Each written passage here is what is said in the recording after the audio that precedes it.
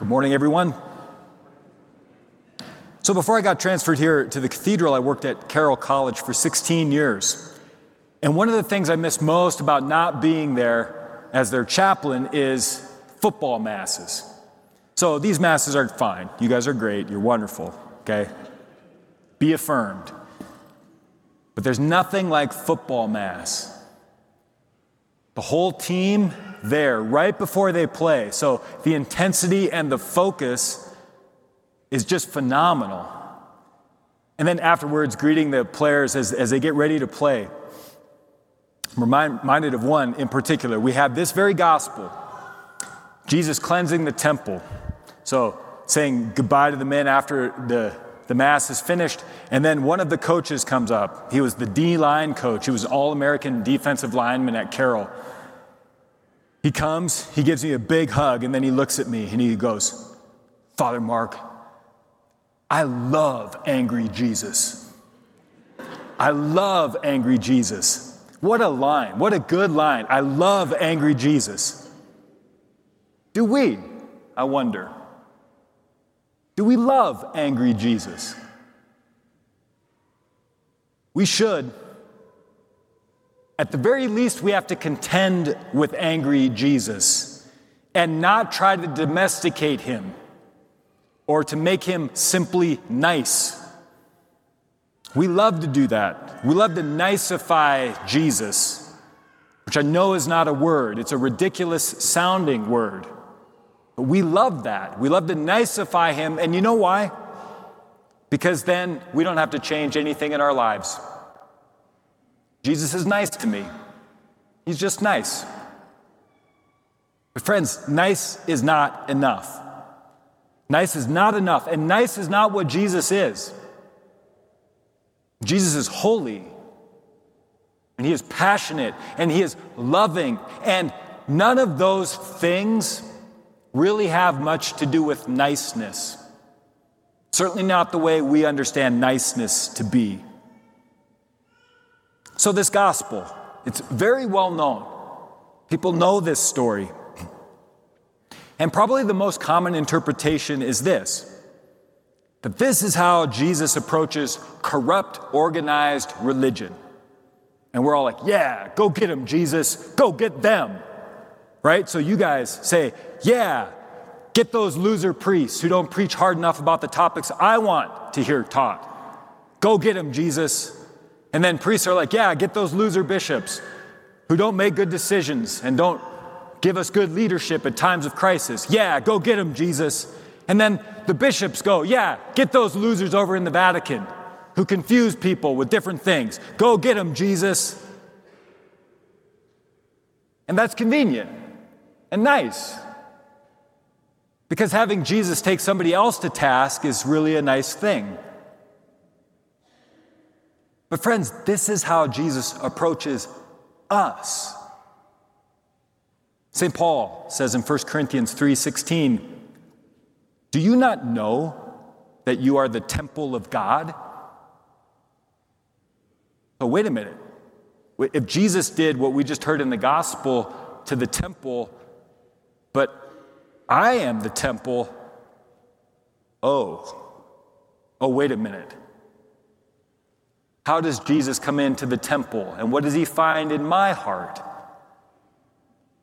Years ago, a priest came to give a series of reflections to the priests of the Diocese of Helena at our fall gathering. And an older priest asked him how to make Christianity appealing to young people. It's a good question. The priest said, "Well, at least don't present it as a harmless spirituality." I was like, yes, thank you for saying that. At least, at the very least, do not present the Christian faith as a harmless spirituality, because it's not harmless. And if we nicify it, if we domesticate it, so it's just about being nice and good, or as Flannery O'Connor said, having a heart of gold, then you'll just see young people walk away, because it doesn't matter then. It doesn't mean anything. See this, Jesus loves sinners. He loves sinners. And it is precisely his love for us that necessitates a hatred for sin. St. Thomas Aquinas said that. He said the whole of the Christian life is loving what Jesus loved from the cross and despising what he despised from the cross. So he loves us. He loves sinners. And he loves us from the cross. And that very love necessitates a despising, a hatred of the sin that is in my heart and your heart.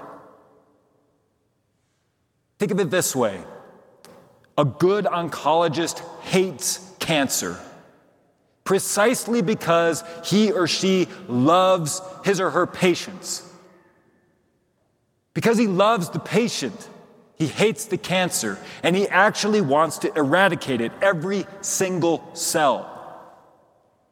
Well, how much more, then, does Jesus want to eradicate every single sin from us? Every one. And that, brothers and sisters, is not a harmless spirituality.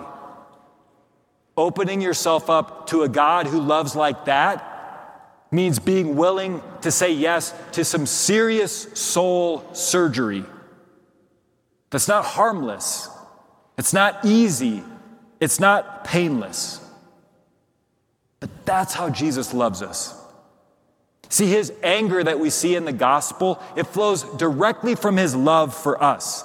Precisely because he loves us, he gets angry. Because he wants to set things right. Again, Aquinas, anger is the appropriate response to injustice.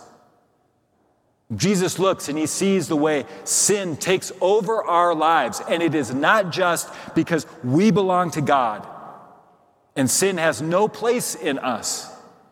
And so he wants to clean things out. He wants to eradicate things that don't belong.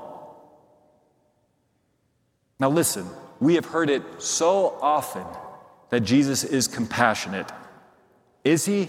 Yes, he is compassionate. But what we haven't heard probably enough is that there is passion in Jesus' compassion. Zeal for your house will consume me. When the apostles see Jesus doing what he's doing in the temple, they're reminded of that scripture. Jesus is passionate.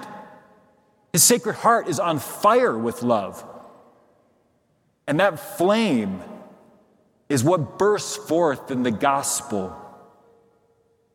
Brothers and sisters, we should actually want angry Jesus to come into our lives. We should want him to come.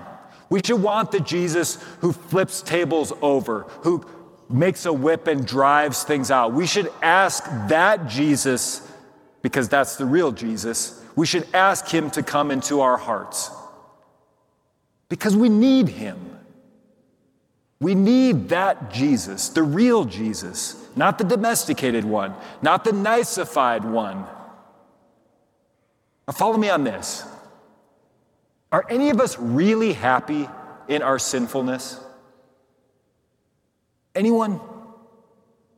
Is anyone really happy stuck in sin? Of course not. Sin makes us miserable, and it does more than make us miserable. St. Paul says the wages of sin is death.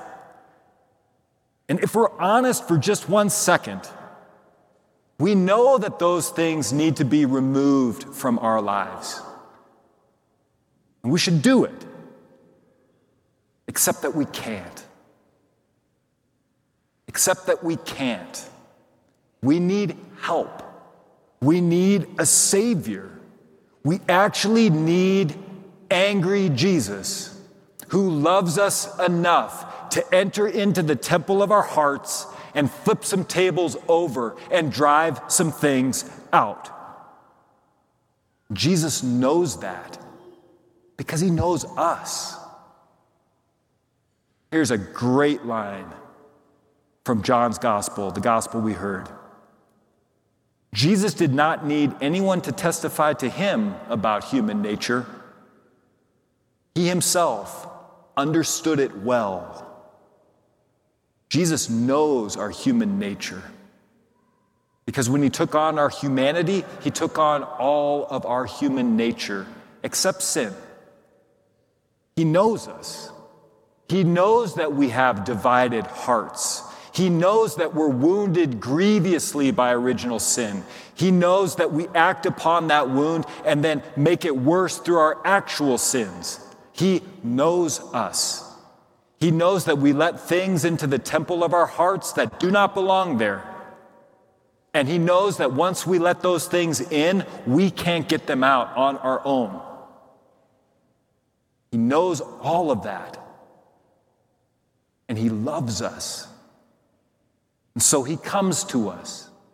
And he comes with compassion, yes, but also with passion.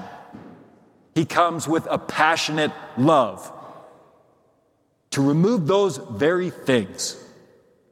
That passionate love is a fierce love, even an angry love, because he wants to cast those things out of our hearts that keep us from being who we really are and keep us from being fully alive. So, brothers and sisters, what needs to be cast out of the temple of your heart today?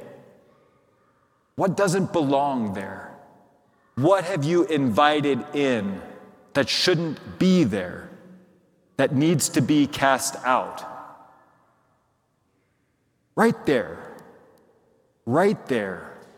in those places, with those very things, that's where Jesus wants to act today. That's where he wants to move. And brothers and sisters, we should let him. We should encourage him. We should love angry Jesus.